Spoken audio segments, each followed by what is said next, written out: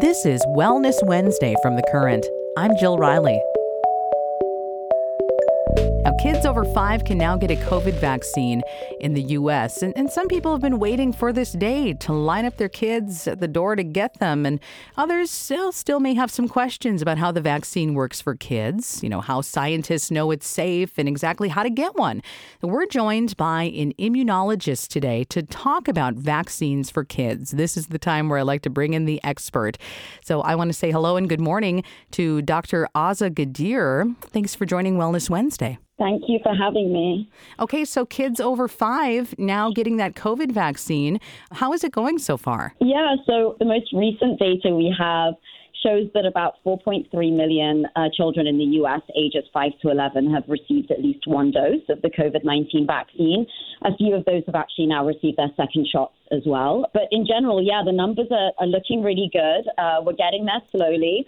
I think the main thing to kind of note at this point that in regards to COVID-19 itself, that what we're seeing in children in particular is that the group that's contracting COVID-19 at the highest rate is that 5 to 11 age group, which is why there is an importance here to make sure that we can get as many of those children vaccinated as possible, and hopefully we'll start to see those numbers come down. Yeah, well, how does the vaccine work for kids? I mean, what kind of immunity do kids have even after their first shot?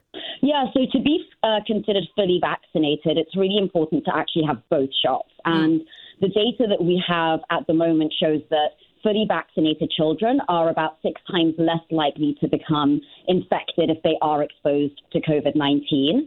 But I think at this point, it's really important to remember how vaccines generally work. And the key thing to keep in mind here is that the part of your immune system that makes memory responses to infectious organisms, so to viruses or things like SARS-CoV-2, are only going to remember things that they've seen before. So what that means is that the vaccine itself is essentially introducing one part of the virus, so the spike protein, not all the other bits, at a very specific dose so that your child can make those spike protein-specific T cells and those spike protein-specific B cells.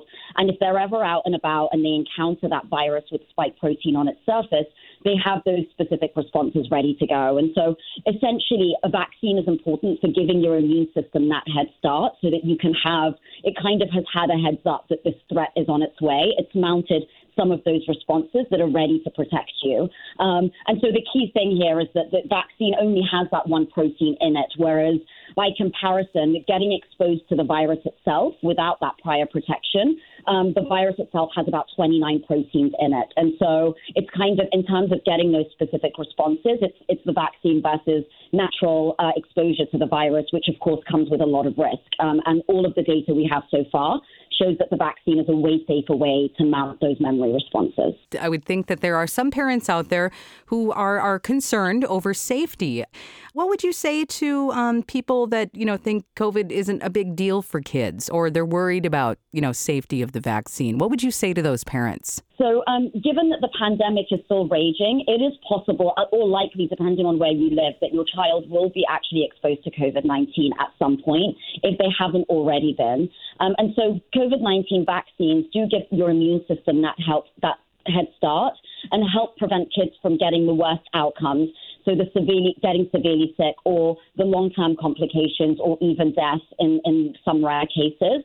And so although there is evidence that vaccinated children can infect others or vaccinated people can, that is still rare, and people are way more likely to be infected by unvaccinated individuals. And so that's the main thing to keep in mind. The other kind of additional key point as we're moving into the holidays is that children that are exposed or may be exposed to COVID in schools can accidentally then expose teachers or grandparents or other high-risk people that are in their lives. And so the reason why there are so many people having to get booster shots right now is because the levels of transmission of COVID are still very high. And so it's important to kind of keep your immune system pumping and to realize that threat is still imminent. And so as you're considering whether it's safe for your child or, whether it's safe for your child to get this vaccine, or if you're thinking that it's not a big deal, it's just getting vaccinated has short-term benefits, but also long-term benefits in terms of protecting the people around you. And the last thing to mention here is that children are actually being given a smaller dose of the vaccine compared to adults, and to kind of minimize those side effects that adults did see. And so that's another kind of comforting point to know, is that those side effects have been lower, noted as lower in children after the injection. You know, that brings up another point that I'd like to ask you about. If a child or even an adult has already been infected with COVID-19, is it still important to be vaccinated? Yes, absolutely, because we know at this point that there is a possibility to be reinfected, especially with the emergence of newer variants. And we're seeing at the moment that we've got, Delta was a concern before, and now we've got the Omicron variant that's floating around.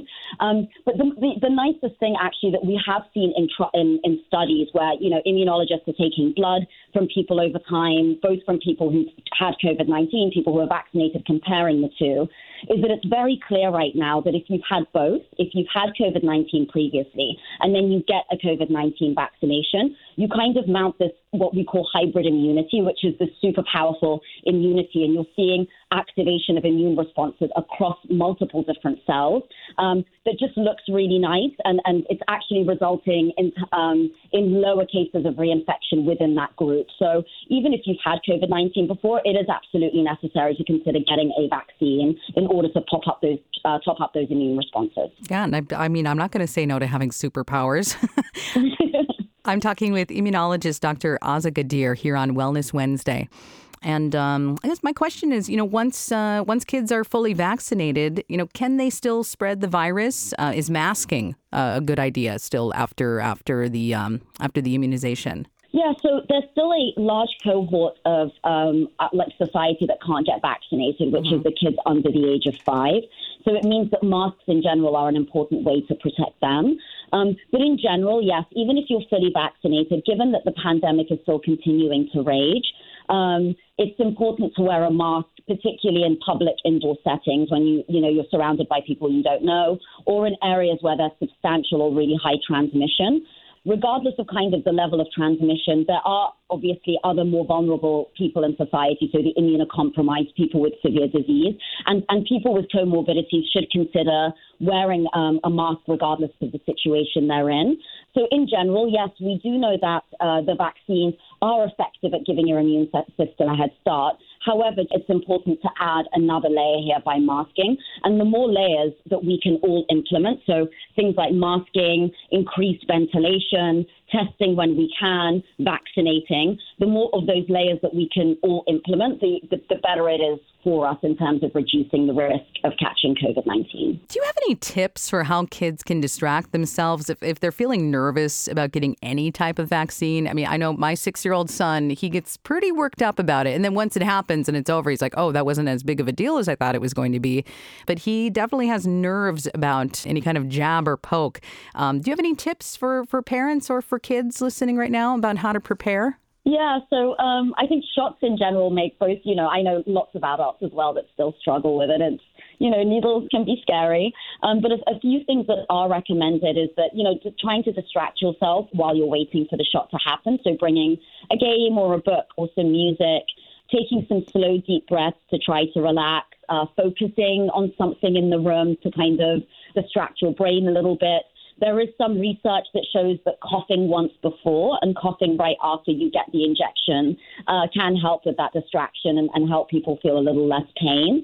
Thinking about exactly what's going on with that injection, I find to be quite relaxing. So it's, getting excited about the fact that when you get that jab, you're basically showing your immune system this thing, and it can start the process of activating, like ringing the alarm and saying, oh, I'm encountering this thing that I have to remember. And so what you're then seeing a series of events that are happening that can mount those memory responses. And so thinking about exactly what's going on for me, like gathering that information, can help as well. And I know some people have said that that's quite helpful. All right, that's some good advice. Dr. Aza Gadir, an immunologist, joining me for Wellness Wednesday this morning, talking about, kids over 5 can get their COVID vaccine and why it's important. And you can also find this segment in the podcast world. Just look for Wellness Wednesday. Dr. Gadir, thank you so much for joining me here on The Current. Thank you so much. Thanks for listening to Wellness Wednesday from The Current. I'm Jill Riley. Our producer is Anna Weigel, and our digital producer is Jay Gabler. Our theme music is a portion of the song FB1 No. 2 by Christian Bjorklund under the non-commercial Share-alike 3.0 international license. Head to thecurrent.org for more wellness content and great music.